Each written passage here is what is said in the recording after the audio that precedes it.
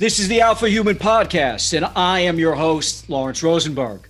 Our guests today are Joe Teti and Dale Comstock. Now, Dale, who's been on the podcast before, is an ex-Green Beret and Delta Force operator who has been featured on the NBC TV series Stars Earn Stripes and Discovery Channel's One Man Army. And he is also the author of the book American Badass, the true story of a modern day Spartan. Now, Joe Teti is an ex-Force Recon Marine, and he's also a former Army Special Forces, AKA Green Beret, and a graduate of numerous special operations schools. Joe was also the co-star of the hit Discovery Channel series Dual Survivor, and he is the author of the book Lone Operator, How to Survive and Thrive in the Modern Age. Together, Dale and Joe run Tier 1 performance coaching, where they offer mentorship to help kids, adults, and business owners realize their full potential and enhance or accelerate their performance. Joe and Dale, who's about to arrive shortly, welcome to the show. Thank you, sir. Appreciate it very much. Dale speaks very highly of you. Oh, well, he's an incredible individual. And, he's told me a bunch of great things about you. And so I was really looking forward, Joe, to having you on as well and really getting into it with you, especially around the coaching aspect of what you guys do, but certainly want to learn a little bit about your background. So why don't we use this time while we're waiting for Dale to kind of get into who you are and what your story is, because it's a really, you got a real interesting background. I've read a lot of your book, Lone Operator, fantastic story. And it's not just a story about your life and what you've done. It also gives a lot of advice as well, life lessons in there. But why don't you take us through a little bit about your background, where you come from, what you've done, and what you're doing? Yes, sir. So I, Nickel Tour, I was born and raised in a very small steel mining town about an hour outside of Pittsburgh, Pennsylvania, and grew up, like I mentioned in my book, in not the wealthiest atmosphere. Grew up in the projects, and sometimes we had electricity, sometimes we didn't. My parents, they divorced when I was 7. And then, I lived between both, my mother and father's place. And then, sadly, my mother died. She was killed in a car accident when I was in high school. And, a lot of people, they see me now and they think I was some kind of athlete in high school. And the fact of the matter was, when I left from Marine Corps boot camp 10 days after I graduated, I was in Paris Island and I weighed in at 99 pounds straight up. I didn't play any sports in high school. I was bullied. It was pretty bad. I was a train wreck, and self-admittedly, and that's okay. And I talk about it in my book. Mm-hmm. So I went to Marine Corps right out of high school. Went to Paris Island boot camp, and then I went straight to infantry training school at Camp Geiger, and I was actually the honor graduate. And while I was there, actually graduation day, a recruiting team from the 2nd Force Reconnaissance Company, which at that time, now this is 1982, all right? Okay. There was only one Force Reconnaissance Company in the entire Marine Corps, okay? They had a recruiting team come out, and they picked up, I think about 15 of us, the guys that volunteered to try out for the company. Mm-hmm. And so I went through RIP, Recon Indoctrination Program, and then the timing was really crappy. I was waiting for my ARS class to kick up. And unfortunately, that took about 3 months. I went through 3 months of RIP, and then my ARS class started in October. So I went through a winter class, which really was a kick, where. And at that time, Amphib Recon School was in Fort Story, Virginia. Mm-hmm. So, you're swimming in the Chesapeake Bay in the winter. The water's 53, 54 degrees, cold, real cold. Jeez. Anyway, spent 4 years in the Marines, kind of was disenchanted because they were kind of like the bastard children. The Marine Corps didn't know how to handle a spec ops unit. And at that time, there was no MARSOC. the Force Recon was not part of SOCOM. So we didn't get any good gear. You know, all of our parachutes were used. All of our dive gear was used. We didn't get any missions, but you had this great asset and, you know, stud guys. I've said it before, the most physically fit guys I've ever met were in Force Recon. I mean, crazy in shape. So anyway, got out, had a break in service for about 5 years, moved to Vegas, went to UNLV and got my Series 7 and 63 broker's exam licenses. And I was a stockbroker for 5 years with Bear Stearns. Wow. And so, you know, I was mildly successful, but I was the proverbial, you know, round peg in a square hole. Okay. It just wasn't me. And still in the back of my head, I had that, I want to be that commando guy.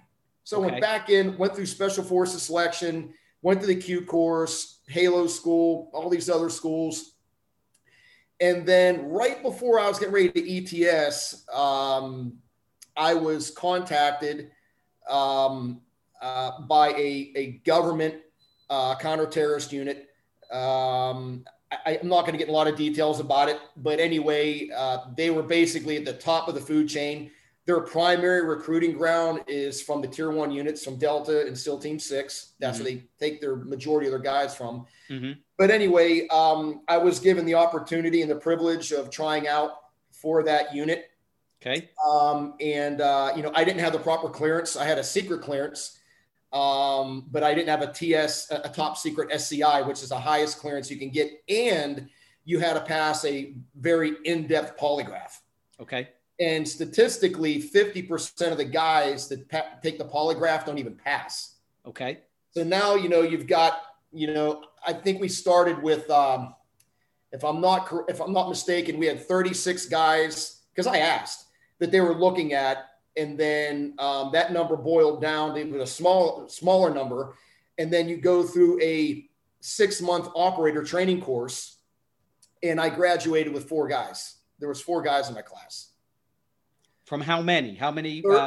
We had 36, and these are all former guys, you know, Delta, SEAL Team 6 guys, Special Forces, MARSOC, with at least 10 years experience. So, you know, you've got this basketball team with a bunch of Michael Jordans, you know? Right. So I was, I'm not going to lie to you, man. I had a really big chip on my shoulder because I was around all these, you know, thoroughbred racehorse guys in the Spec Ops community. Even though I came from that community, you know, I was around these Delta guys, former SEAL Team 6 guys, and, you know, that had all this experience that, you know, but I learned a lot from them. So I really pushed the bar when it came to physical fitness there and my shooting capability, because I had these, you know, all these, you know, rock stars around me.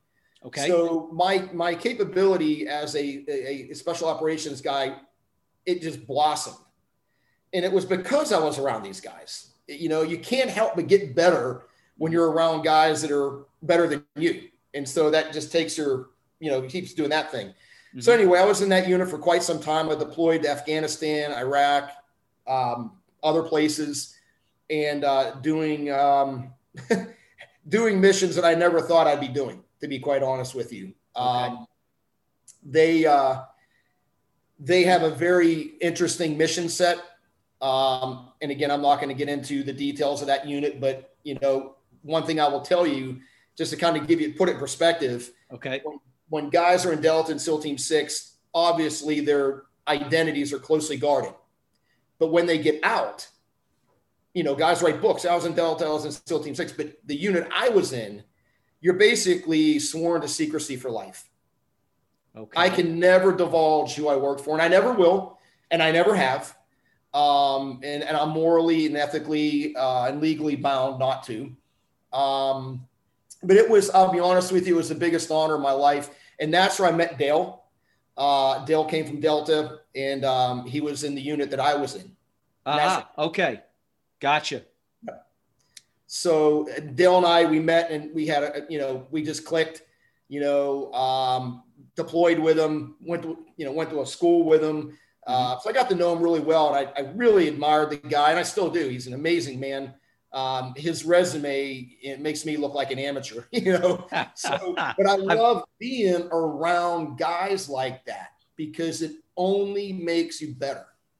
And for people that are listening, don't let, no matter what your chosen profession is, if you can surround yourself with rock stars, don't let that intimidate you. You're only going to get better, and that's the kind of people I like to be around, So I did that for a while. And then the strangest thing, I went from completely black, where if you would have taken a picture of me, I would have confiscated your camera, to being on a, international TV show.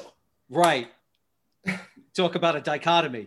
Yes, sir. So, and that's a whole nother story we can get into, but, I got on Dual Survival, did that for 3 years, traveled all over the world, surviving in some of the harshest environments in the world, from the Arabian Desert in Oman. And then the next time we're on a glacier in Norway, and then they fly us to the jungle in Sri Lanka. So it was brutal, brutal show to shoot. Yeah. It was an incredibly popular show. Yes. And I'll be honest with you, the last 2 seasons that I was on the show with a gentleman by the name of Matt Graham. And Matt is an amazing survival guy. He's a survival guy that can rub his sticks together and, basically rub 2 dead squirrels together and make a fire. He's that good. But they didn't bring me on the show to be that guy. They brought me on the show to show another aspect of survival, the spec ops version. Okay. Because if you had 2 guys like me, it would have been boring. But you had a guy like Matt and a guy like me, and it was, yin and yang kind of thing. And it worked great. And Matt was a stud, an amazing athlete, can run and swim and climb. And that actually was played into the show on a lot. If you ever watched the show, we got to do some really dicey stuff. We actually swam through a underwater cave one time, not on oxygen or anything. It was a free dive. And that was dicey. That was dicey, but Matt pulled it off and I pulled it off. But anyway, it was fun for a while. And then I did that. And then, I made a little bit of money and invested my money, made a little bit of money, lost a little money, and invested in some businesses and did well. And then, Dale and I talked one day, and he told me, he says, "Hey man, I'm doing this coaching thing, kind of like as a hobby. And it's kind of taken on this new form." And he said, "You'd be great at it." And I'm like, "What are you talking about?" And he told me. And so that was the incubus of starting Tier 1 performance coaching. And we're killing it. I mean, we've got, we only coach 10 people at a time. That's it. Okay. It's more about, the quality than quantity. I mean, Dale's a businessman. He's got other business interests. I've got other business interests. So we've basically said, okay, 10 people at a time. Once somebody drops off, we pick somebody else up. Gotcha. And it's an 8-week course. And you talk 4 weeks with Dale, 4 weeks with me, and it's done on Zoom like this. Okay. You get homework, but it's an amazing program in many, many different ways. But, I can't give out names because people sign non-disclosures, and we can't give out their names, but I have coached a Formula One racer. Okay. And a Swedish Olympian gymnast. Okay. So we've had some pretty high-end clients. We've had multi-millionaires. Matter of fact, the one guy that Dell was coaching was a billionaire. And so it's very diverse. We've had a fireman, we've had police officers, military guys, a wide gamut of blue and white collar people. But the program is unlike any out there, to be quite honest with you. All right. So I want to get into some of that program. I guess the first question I have is, look, if you're looking for a performance coach, right? Everyone knows the big names, right? So, they know the Tony Robbins, right? Chris Gardner from The Pursuit of Happiness, right? Who's also a former stockbroker, right?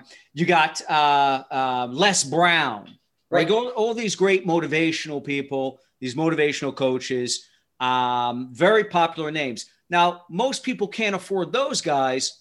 So what they do is they come down a notch and they hire these motivational life coaches.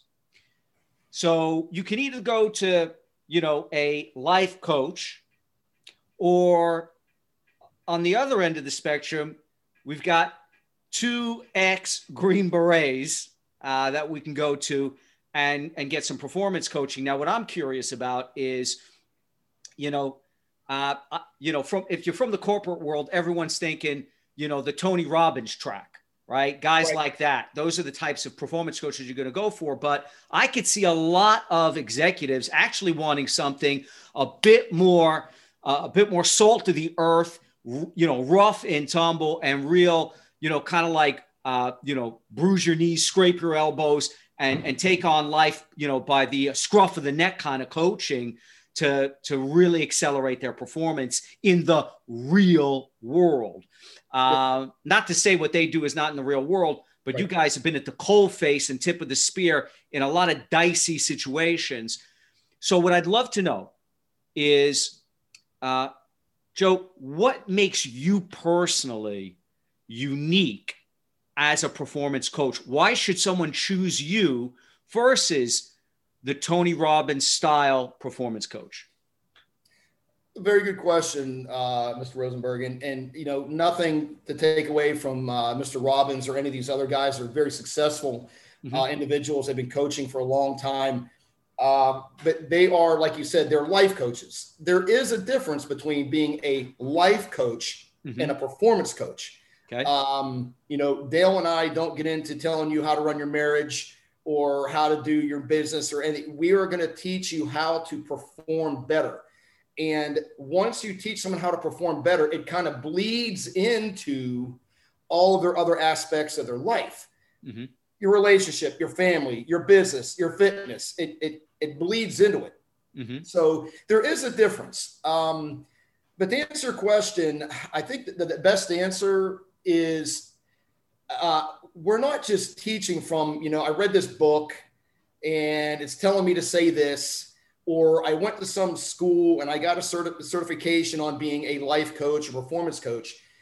Like you said, Dale and I are from the school of hard knocks. We have done some amazing things with our lives, and we've had experiences not only from a military standpoint or a government standpoint, but business. We've been in business. I've been a stockbroker. Dale's bought and sold businesses. He owns a big security company in Bali right now. So we're not what I call a one-trick pony. We're not like one-dimensional. We're not here, hey, we're going to tell you how to be this, bad to the bone spec ops guy and, warrior mindset. It doesn't work that way. There's a lot to that warrior mindset. But we bring a lot of tools to the table. One of the sayings that Dale and I use is, when we talk to people, it's like, look, if you've got this little tactical toolbox, right? We talk about, we put all these gold nuggets in it, right? If you don't have these gold nuggets and, all these tools and all you have is a hammer, the entire world looks like a nail. Right. Because that's all you got. Right. You need a screwdriver and a socket set and a Phillips head. We give you these gold nuggets that when you need to use a specific tool, you can use it. You're not just like, well, I got a hammer, Joe. I can hammer nails, but that's it. We give you these gold nuggets throughout the course, and we give you a lot of them. And so that's a big difference. We are teaching and coaching from a purely experienced background. As a matter of fact, Albert Einstein has a really cool quote, and it's one of my favorites. Basically, it says the key to knowledge is experience, right? And we have it. We're not just reading a book. We're not a book smart group of guys. Now, granted, Dale's got a doctorate in natural health. He's a really smart guy, but we're dealing from real world experiences. And how do you place an intrinsic value on that?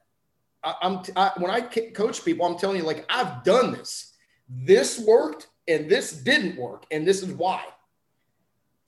So I want to talk, you mentioned the warrior mindset. Okay. So I want to touch on that, Joe. So we often talk about the warrior mindset, right? Like we look at it like we envision the winner's psychology or the championship mind frame, right? And we view it through the lens of those that are looking to be high achievers. those that are striving to become the best at something. But you bring up a different aspect regarding the critical nature of developing a warrior's mindset and that's one that's relevant for every human being, whether you're competing for a lofty achievement or not. And that's the need to have a state of mind necessary to survive extraordinary circumstances. So I want to quote you from your book, Lone Operator. You say, the idea that you might face overwhelming, long odds of survival without any protection is nearly unthinkable. It won't happen. You reassure yourself, but it will. At some point in your life, at a moment's notice, you will find yourself engaged in a war whose outcome will certainly determine your fate and likely that of your loved ones. It could happen in a variety of ways. It could happen in the blink of an eye. Civilization as we know it is a thin veneer shielding us individually from the age-old fight for dominance and food. I enjoy the idea of civilization as much as anyone, but I also recognize that the order we've built is fragile and it will fail. When stripped of civilization's good graces and protections, we quickly revert to our basic nature. We will scrap like any other animal for sustenance, and like any other, the weak will die, and the strongest among us will prevail. So the single most important tool you possess, and the one that will decide your fate, is mindset. Mindset outstrips them all in terms of importance. Now, I got to tell you, Joe, usually when I talk to people about the warrior mindset, right? Because I speak to a lot of special operators. And I always like to talk about mindset. What's that all about? What's that psychology about? But I haven't heard anyone frame it from a survival standpoint. So can you elaborate on this? Sure. So when people hear the warrior mindset, the very first thing they think of is military, right? Going out, fighting, shooting bad guys, that kind of thing.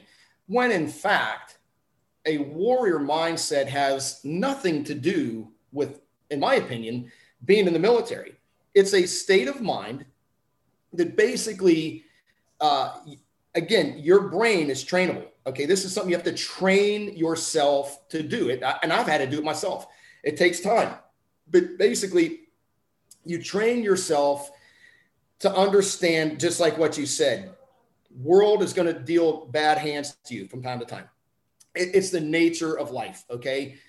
You pray for the best and you train for the worst. The philosophy that Dale and I try to put out is it's a very strange combination of discipline, commitment, understanding yourself, knowing your limitations, and becoming comfortable with being uncomfortable. And I know you've probably heard that term from other spec ops guys, but I'll tell you what, there's a lot of truth in that. Okay. So having that warrior mentality is not just like go, fight. It's controlling your emotions under extreme stress, right? Maintaining your body at a high level of physical fitness. Because let's face it, I know guys that can bench press 500 pounds, but if you put them out in the rain for an hour in the cold, they're done. They're done. So it's kind of like, how valuable is a sword, compared to the hand that wields it? You understand? Right. Does that make sense? So people need to understand, it's like you can be physically tough, but you better be mentally tough. And if you're mentally tough, you better be physically tough. That coin flips both ways, just like a door. And so when Dale and I are teaching people and coaching people, we explain to them how to do this. And here's a very simple, and I do it every day. And people that are listening might go, big deal. It is a big deal. Okay. What I'm about to tell you, I work out pretty hard. I'm big into my fitness. I swim 3 days a week. But when I'm done with my swim, I take an ice cold shower. I don't take a hot shower. I take an cold. And the water there in the winter in the gym is freezing. Why? Because it sucks. It sucks. That is a very small way for Joe to maintain a very strong mindset. Purposely turning on the cold water when I want to take a nice hot shower, right. I take a freezing cold shower. Little things like that, if you do it in your life, will make you mentally tough, and it becomes a habit because you're becoming comfortable with being uncomfortable. And when you learn how to do that, you become a very dangerous person, very dangerous, because now you're controlling your mind. And you talk to any spec ops guy, you talk to a SEAL or SF guy, Ranger, whatever, they're going to tell you the same thing because they've experienced it. That's why, units like that can accomplish the missions that they can. It's just that simple. Okay. Very interesting. So let me ask you, there is this concept that is part of the Tier 1 performance coaching curriculum, and it's called psychosoma engineering, right? I've never heard of this term in my life. Right.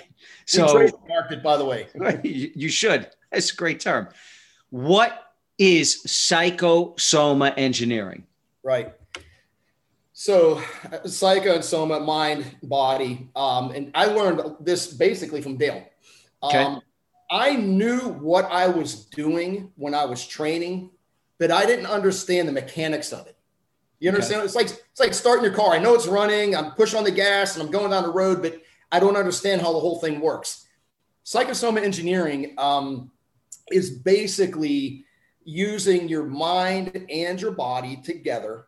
And along with, you hear the word spirit, right? But it's not like the Holy Spirit or go team go. It's not that. It's energy. It's the ether and the energy that you put out there. And I'll be honest with you, 10 years ago, I'd have been like, I'm going to have to throw a BS flag on that. I really didn't buy into it. But now after talking with Dale and applying this stuff, I can personally tell you it is 100% real. I have seen it in my life. I've seen what it's done for me physically, emotionally, financially, in all aspects of my life. So it's not just the mind and the body, it's the mind, body, and the ether, the energy. And there's a lot to it. We get real, actually Dale gets into the weeds with that stuff. When we coach people the first 4 weeks, because this is what Dale's background is in. He can get real deep into it, into frequencies. And like at night, for example, when I go to bed every night, I play this music that basically tunes my frequency in my body every night. And it's basically, you ever heard like almost like Celtic music? It's Celtic music, but in the background is frequency music that's tuning my body. And I'm telling you, I wake up differently. I wake up energized. I never have weird dreams. I sleep like a baby. There's a lot to it. And people that are listening that might be shaking their head going, BS flag, 10-yard penalty, you're wrong. And I'm telling you you're wrong because I've been doing it and I've seen the difference it makes in my life. Okay. So psychosoma is the mind and body merging with what? And with some form of energy that you can manipulate or learn to control.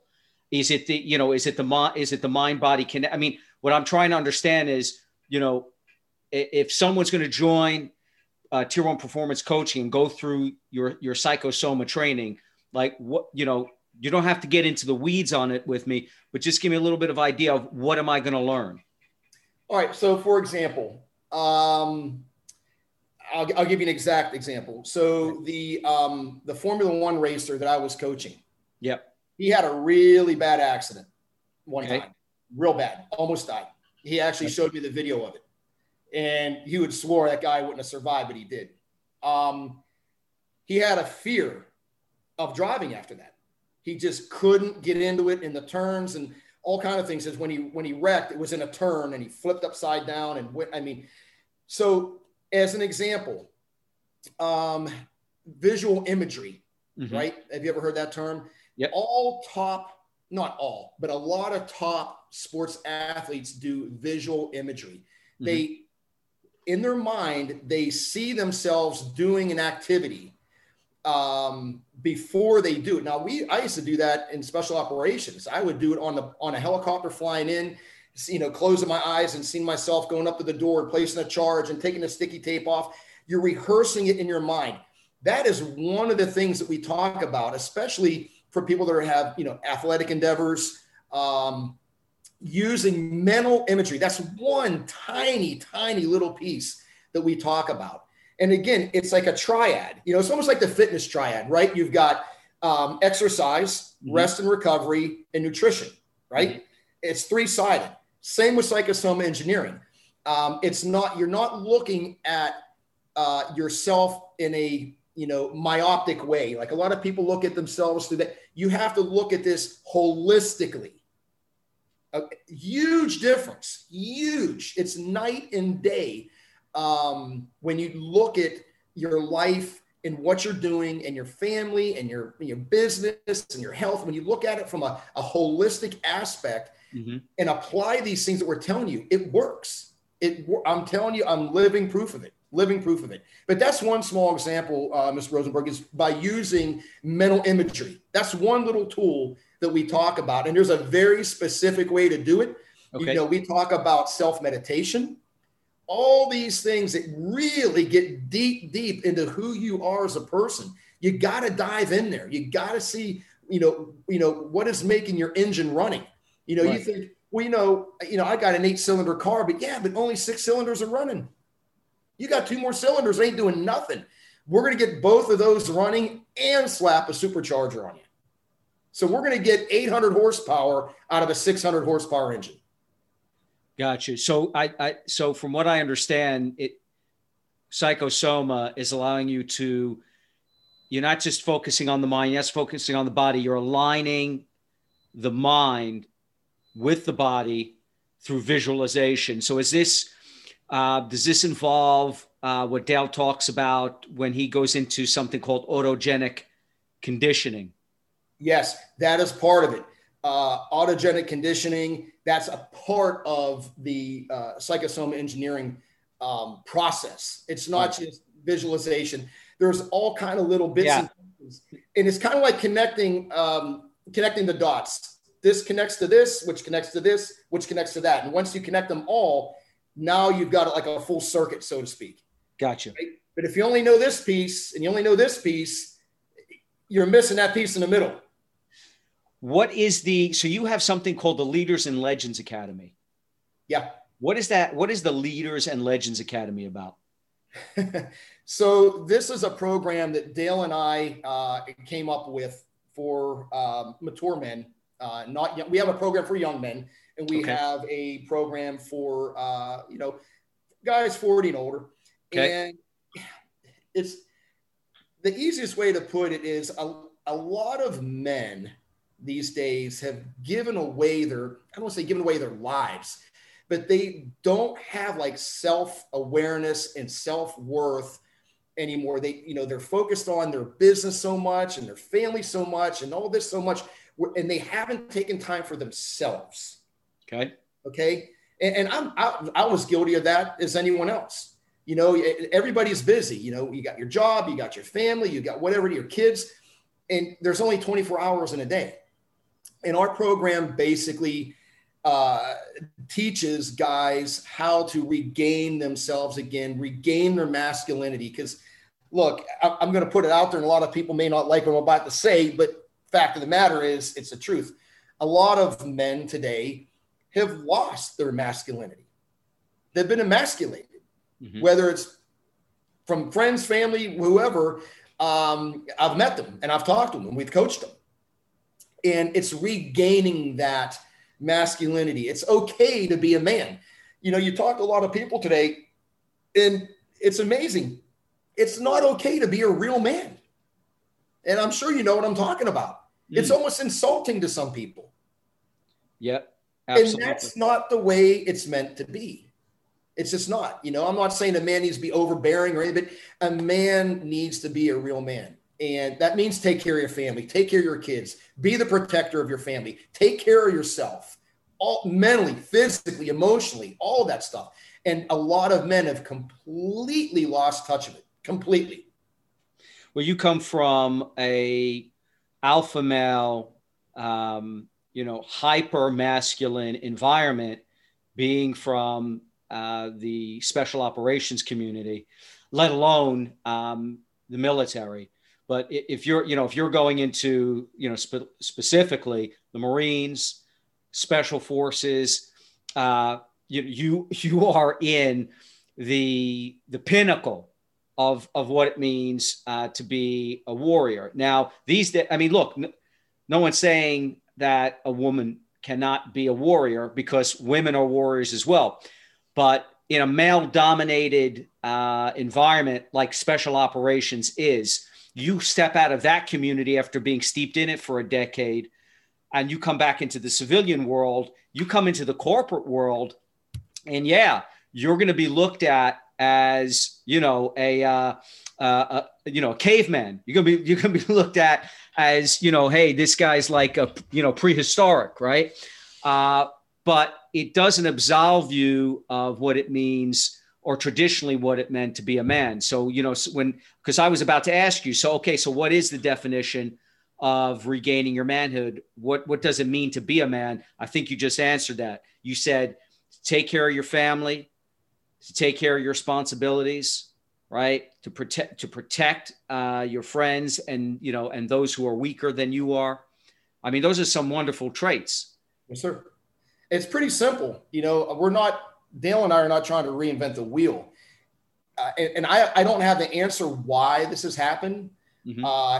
Like the old saying is like, they don't make men like that anymore. Like Teddy Roosevelt, right? One of my heroes of all time. They don't make men like that no more, right? Rough Rider, San Juan Hill, he was a man's man. Mm-hmm. It's somewhere along the way in the progression of our society. I don't know where it happened, but men just got emasculated somewhere, and it just became unsexy to be a real man.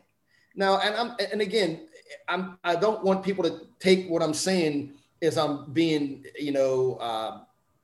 pro male, or whatever the case may be. I'm just saying a man has to be a confident man. He has to be a protector of his family. He has to be, the provider for his family. He needs to be fit. He needs to be mentally strong. He needs to be that pillar for his family, for his friends. And it seems like a lot of guys that they just lost it. Mm-hmm. It's like, where did you lose this? And they don't even know.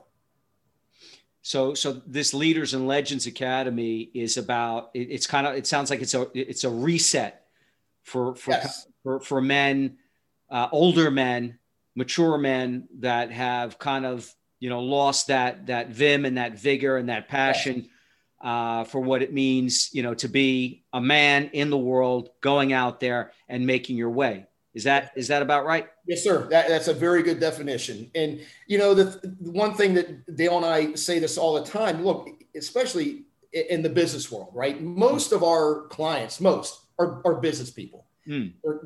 They either own businesses, or they're executives, or they've got a pretty decent position in life. And we tell this to them all the time. The world is so competitive. Everything is measured in seconds and inches now. Minuscule things make the difference. And that's what we tell them. If we can give you a 1% advantage, 1%, that could be that second or inch that you needed to go to the next level. And it doesn't matter if you're in the boardroom or the battlefield, 1 second, I can tell you, like what I used to do, everything was measured in seconds and inches, like you're on a target for so long, you're shooting, everything was measured. Everything was quantifiable. And that's what Dale and I try to coach people is, be accountable. That's a biggie. That word is the biggest, be accountable, and when you have someone like myself or Dale holding you accountable, it's different than having your wife or your kids, right? Because you read about us and you're like, these guys kind of done a lot of stuff, and they're holding my butt to the fire. And it works when you have somebody else holding you accountable. Because, I'll pick up my phone. We actually use a program. It basically turns their phone into a walkie-talkie. And I can literally beep one of my clients and say, hey, you at the gym right now? Hey, did you go to the gym right now? Hey, are you eating right? And it goes right to their phone. And that's part of the program.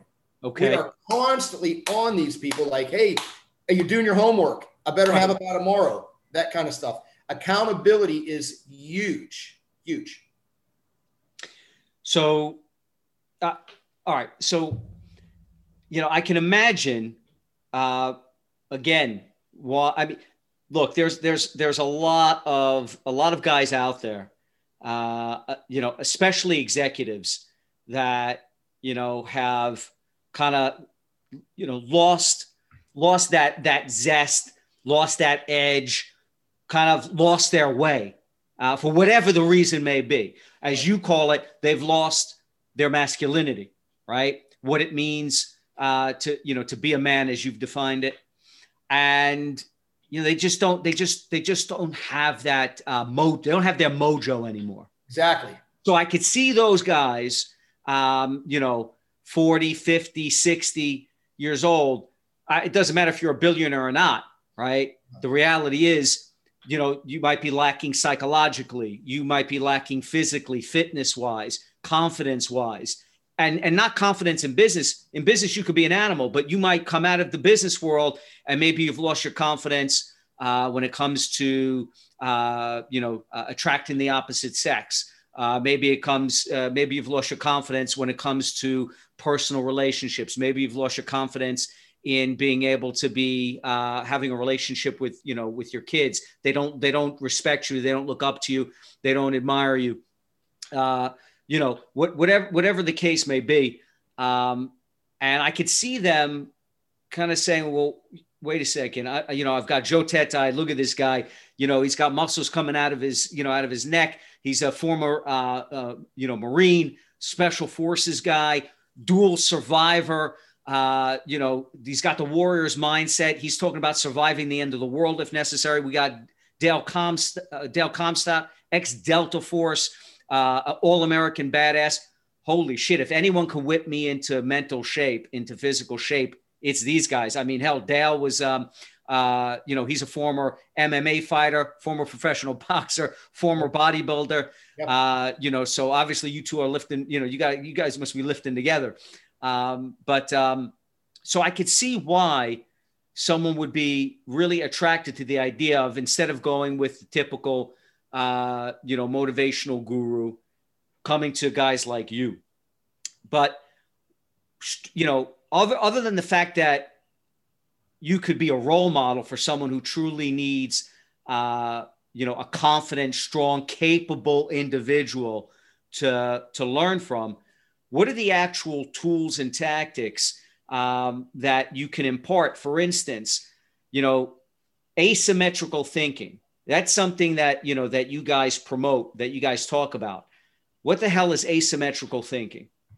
Right. So some people might have heard the term asymmetrical warfare. Yeah. Asymmetrical has actually several different meanings, but it's the simplest way of putting it is using unconventional solutions to solve conventional problems. Okay. Thinking out of the box. So, for example, I told somebody the other day, a friend of mine, I goes to the gym with me and I said, dude, you've been coming here week after week, month after month, year after year. You look the same. You haven't lost weight. You haven't put on muscle. Do you think you're doing something wrong? And I'm not trying to be rude, but this is serious stuff. Dale and I, we call it like we see it. And that sometimes is hard on people, but sometimes you need to have somebody look in the mirror and take a very harsh look at themselves. I've had to do it several times in my life. But to answer your question, it's that holistic approach, not that myopic, like I'm going to do this and that's going to fix everything. That never works. Mm-hmm. Never. if you want to increase your performance in your life, that it affects your entire life, right? Not just your physical fitness, but everything. You have got to look at things holistically. You got to look at the whole picture. Here's another example. One of the things we tell people, get the negative BS out of your life. What does that mean? Here's exactly what it means. There's bull crap in your life that you can control and some you can't. Let's just face it. So there's some things that happen you just can't, you have no control over it, and it's going to happen. But there is stress and negativity in your life that you can take control of. And I'll give you an example in my life. I had a friend of over 40 years, 40. Every time I talked to this guy, and this was probably over the last few years, every time I talked to him, it was a few times a week, negative. In every conversation we had, he was complaining about something. Negative. And I remember one day I was at the gym working out and I just kept thinking about this stuff. He got into my head. Okay. There was a point where he got into my head and it was affecting my life badly. So I told him one day, I said, look, love you like a brother. I've known you a long time, but bro, we've got to have positive conversations. I don't mind being a sounding board if you had a bad day. I get it. But I told him, I said, you would find a briefcase with $1 million in it and complain that the briefcase was old. And I said, you've got to stop this. If you don't, our relationship's going to come to an end. And guess what happened? Came to an end. That's what I was going to say. One or the other, either he changed or it came to an end. I told him, I said, and he said, dude, you're being a drama king. And I was like, no, I'm not being, I'm being honest with you. You're affecting my life because I care about you, but your negativity is like, it's like, I call them emotional vampires, just sucking the life. You gotta get that out of your life if you want to hit optimal performance. Got to. If you don't, you're never going to hit optimal performance. So unfortunately, and it broke my heart, and I got to tell you, I shed more than a few tears over it. I'm man enough to admit I lost a dear friend of over 40 years because he just couldn't stop with the negativity. And I'm going to say something, who's ever listening, judge me as you will, but I'm going to say it because this is serious stuff. I would say this, love the guy, but I love me more. Okay. All it's right. just that simple. And I can tell you after that relationship dissolved, my performance went up. I was more focused. I was more energized. I wasn't thinking about negative stuff. And you've got to control the negativity in your life. And everybody, anyone that's watching right now, I guarantee you every single person I know and and who's listening is shaking their head going, yep, I actually know someone like that. You know what? It's your choice. If you want to deal with it, deal with it. Don't complain about it. Yeah. I couldn't deal with it. And I'm happier. So something else that you guys are big on is stress inoculation. How do you focus in high pressure situations? Because that's definitely part of your performance coaching as well. Coping skills. Yes. What's that all about? That's huge. And I'll be honest with you, this is something that Dale really brought to light for me. And this gets into all of that autogenic conditioning, being self-aware, and visual imagery. It gets into the whole psychological aspect of performance. And, as you know, stress is a killer. I've had a lot of stress in my life and I've gotten rid of most of it. Being able to deal with stress is mostly mental, but it's also physical as well. So again, that's that holistic approach. You can't just think, you know what, I'm going to stop talking to this guy and not have any more stress in my life. It doesn't work that way. There's more to it than just getting rid of it. And those are those dots that I was telling you about. It's being able to, if I don't know how many people are listening have ever done just basic meditation. Right. I'll be honest with you. It's huge for stress relief, all of that, dealing with stress in your life, meditating and breathing. And it's very simple. You don't have to be a rocket scientist to do this. It doesn't take hours. And Dale and I get into that on how to meditate and how to take, the stress and put it in another box. So compartmentalize it so it doesn't affect your performance. And it takes time, but with practice, it's a done deal. Simple.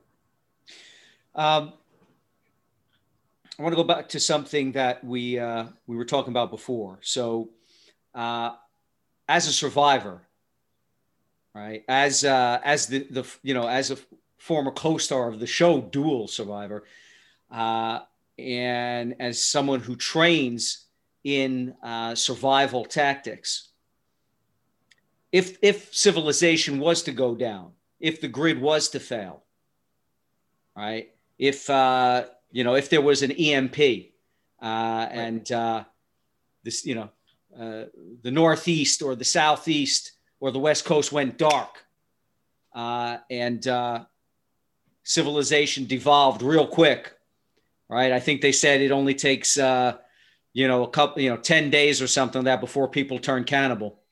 How many days? 72 hours. 72 hours. Right. So not much hope for mankind without civilization and those who enforce the law. But if that were to happen, are you going to survive? Of course. Why is that? Well, first, I'm prepared. My biggest thing when it comes to survival is preparedness. I was never a fan of rubbing sticks together to start a fire. You know what? It's called a lighter, right? It's a dollar at a gas station, right? Stuff like that. It's sexy and it's cool to be able to start a fire by friction. Mm-hmm. But I guarantee you, if the crap hits the fan, Joe Teti ain't rubbing sticks together. Right. I got a lighter. Okay. That's number one. Be prepared. The reason I said 3 days, Mr. Rosenberg, is this. And you can read about this. It's very interesting psychology. After about 72 hours, give or take, mm-hmm. When a individual, male or female, is stripped of their basic fundamental needs, food, water, shelter, right? Mm-hmm. Once that's gone, you got about 72 hours and people are going to start losing it because it's in your id. And a lot of people have heard that term before. It's instinctual. It's at an animalistic level, mm-hmm. right? It's kind of like stripping the veneer away, like peeling an onion, so to speak. Once you peel so many levels off, it's going to start stinging, right? That's what happens. People start losing the veneer of society. I got a house. I've got water, and I got my phone, and I got food. You take that away from people for about 3 days, they start losing all cognitive skills, and all they're thinking is about, I need water, I need food, I'm going to do whatever I need to get it. And it's a very scary situation. And we live in a crazy world. I mean, I talk to people all day long about what could happen after this election, depending on who gets elected and all this stuff. It's China that's going on. I mean, that's a whole nother conversation. Mm-hmm. But to answer your question, preparedness. I can tell you, I sleep well at night. I've got food, water, and everything else I need to survive for at least 6 months. At least 6 months. So you're right now, you've got yourself a little fortress. You've got preparations made so that if the crap hits the fan, what do they call that? The SHTF plan? Yes. Right. So you've got 6 months where you could just hold out and survive just on your supplies. Yes, sir. I do. I have enough, and actually I have enough supply for 2 people. Okay. I have enough for 2 people. And it's so funny. Here's a perfect example. This COVID thing, right? COVID started, you go to the grocery stores and, why were people buying toilet paper? Why were people buying toilet paper? Panic buying. They were panic buying toilet paper, paper towels, water. And what was crazy, and I even have a video of it, the whole row where all the paper towels and toilet paper were missing. And right next to it was trail mix, granola bars, all you should be buying is right there, but everybody's buying. It's insane. Toilet paper is not going to save you, folks. Okay? You're going to probably crap the same amount. You need food and water, right? So anyway, it's just, Dale and I say it all the time. You don't know what you don't know. And if you're waiting and thinking, all right, well, if, the crap hits the fan, I'm just going to go buy, guess what? So's 95% of the other people, and you're not going to be able to buy it. I saw, no joke, I wish I had my phone on me. When this COVID stuff started, you couldn't buy water anywhere where I live. All water was gone, right? Every pallet in Walmart was gone. I pulled into a gas station one day, and they had probably 30 cases of water out in front of this gas station. And I'm like, oh, wow, I'm gonna buy a couple of them, right? So I go in, and I say, hey, man, I want to buy a couple of cases of water. He says, oh, we just sold them all. And this guy behind me goes, what do you mean you just sold them all? He says, we have a guy coming right now in his truck and he's picking them all up. He goes, oh, no, he's not. Those two guys got into a fist fight over bottled water in the front of a gas station. Where a week prior wouldn't care. Here, you want a bottle of water? Have a bottle of water. But now it became solid gold real estate, right? It's that people lose their crap. They go into that immediate panic mode. And especially if you've got a family, it's like my family ain't going hungry and we're going to have water. If I got to take it from you, I'm going to. That's the mindset. So do you think enough people recognize how fragile the as you call it, the thin veneer of civilization is? Do you think that most people are unprepared for what could happen? Yes, I'd say 95%. Dale and I talk about it all the time. It's sad. People have their head in the sand. This is my opinion. And this is my opinion based off of what I see and people I talk to. Everybody's with the herd. They got their head down and they're just grazing and they're just going to follow the herd right off a cliff. I'm saying no one, the smart people are seeing what's going on.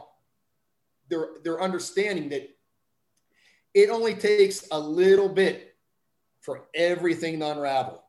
Look at COVID. I mean, do I need to say anything else? I mean, and I've got my own opinions on what COVID is and the whole bit, but that's a whole other conversation. But what I'm telling you, I've even seen it where I live, where, a tornado warning,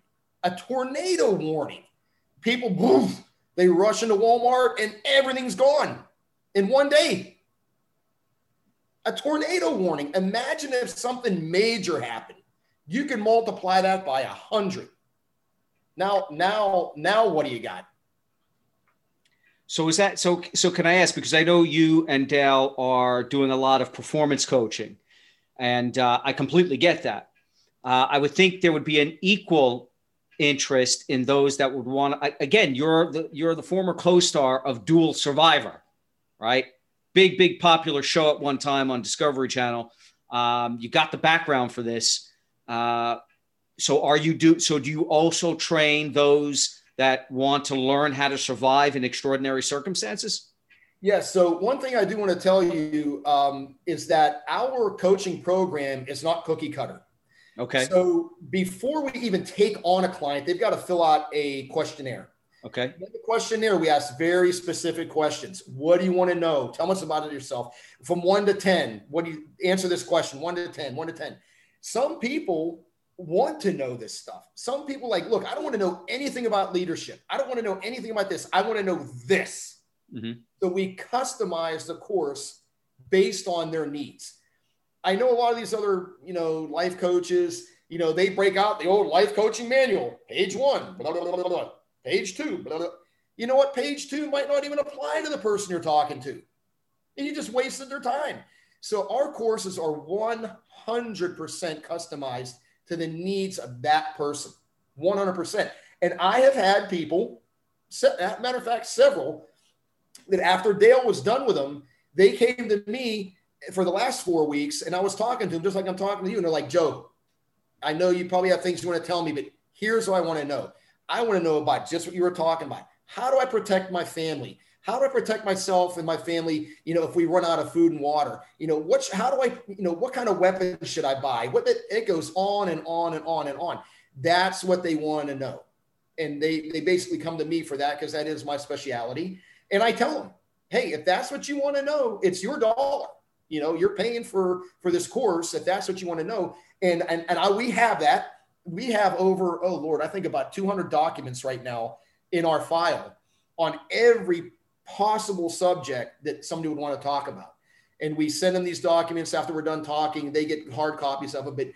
But yeah, a lot of people are just not prepared. That's the sad thing. They don't know what they don't know.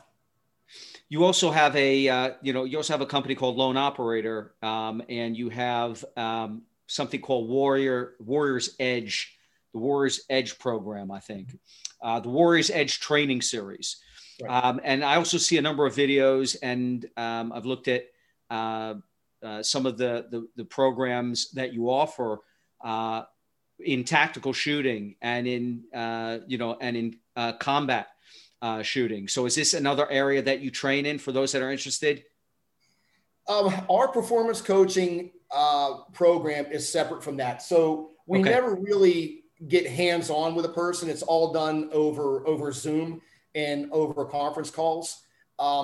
The tactical training aspect, and Dale's done a lot of it. As a matter of fact, we've got something coming up here in the near future that we're going to be going to Florida and doing something with some people down there. Okay. But that's a separate thing that both of us can do. Okay. And, but yes, it can be anything from tactical shooting to tactical tracking to survival, home security, hotel security, traveling abroad. I mean, et cetera, et cetera. And that's a separate gotcha. Business that we both of us actually do. Okay. So it's very interesting. So you guys are capable of helping people survive. The title of your book, Survive and Thrive in the Modern World, right? So you can teach people how to survive and thrive in their current lives in the modern age, right? But you can also teach them how to survive the end of the world. So whatever happens, right? You can teach them how to survive, but hopefully we're actually learning how to thrive. And I think that's probably what it is we want, what it is you want. I think you were talking to me earlier, and we could wrap up with this final question because you said, it's funny. You're a coach that is undergoing your own program, right? Because, you got a lot of people, as you said, believe me, I see it all the time. It's advertised to me constantly, get a life coach certification, right? I mean, that's great, but you've lived it, you've done it, and that's what you're teaching. You're just teaching what you've experienced. And you guys have some really, really interesting backgrounds and knowledge to impart. But you're going through your own program, the program that you're putting other people on. How's that working out? How's your own program working out for you? Actually, that's a good question, sir. So, I apply what Dale and I teach, so to speak. We drink our own Kool-Aid because it works. And I'll give you an example. Fitness wise, I've always been in good shape, no doubt, from my Marine Corps career to Army Special Forces and then being in the unit I was in. I was always in very good shape, but the shape that I'm in now is light years ahead. Light years. As a matter of fact, I am registering for a 100-mile ultra marathon January 1st. Never done one. I've done tons of triathlons. And I apply what I've done is I've applied what Dale and I teach to myself. And I have seen I'm just talking my fitness, not my business, my finances, which have also gone up. Mm-hmm. I'm just talking about physical standpoint. I'm 55. Okay. I'll put it out there. I normally don't talk about my age, but I'm 55. But I'm going to tell you, and I'm not tooting my own horn, I will challenge anybody half my age to a fitness contest. I mean, I bench press 405. I run a sub 18-minute 3 mile. I swim a sub 45-minute 1 mile. So and I'm not saying that because, you're in great shape. The reason I'm able to do that is I'm applying the psychosoma engineering that Dale and I teach to myself every day. And that is the key, consistency. If people that think, well, I'm just going to go to the gym 1 day a week, don't even bother. If that is all you are going to invest in yourself, don't even bother. Don't even bother. It's not going to work. So, but to answer your question, just from a physical standpoint, my fitness level has gone through the roof. To be honest with you, Mr. Rosenberg, I never thought at my age, because I'm pretty beat up from my career. And, I've got torn rotator cuff injury. I got ran over by a boat, have 110 stitches in my forearm. I've had knee injuries, broke my left ankle twice. I got hit by a car actually 3 years ago, almost killed me. I was riding my bike. So, I'm beat up. I'm 55, but I'm in the best shape of my life. And who's ever listening, if you get one thing from this entire podcast, you can take this to the bank. There is no pure high than knowing you are in supreme shape, knowing that right now, after I get off the phone with you, if I jumped in a lake, I could go swim 3 miles. That I could go outside right now and run 10 as easy it is for you to walk to your mailbox. There is real power, and I don't know what the word, it's almost like I've been reborn.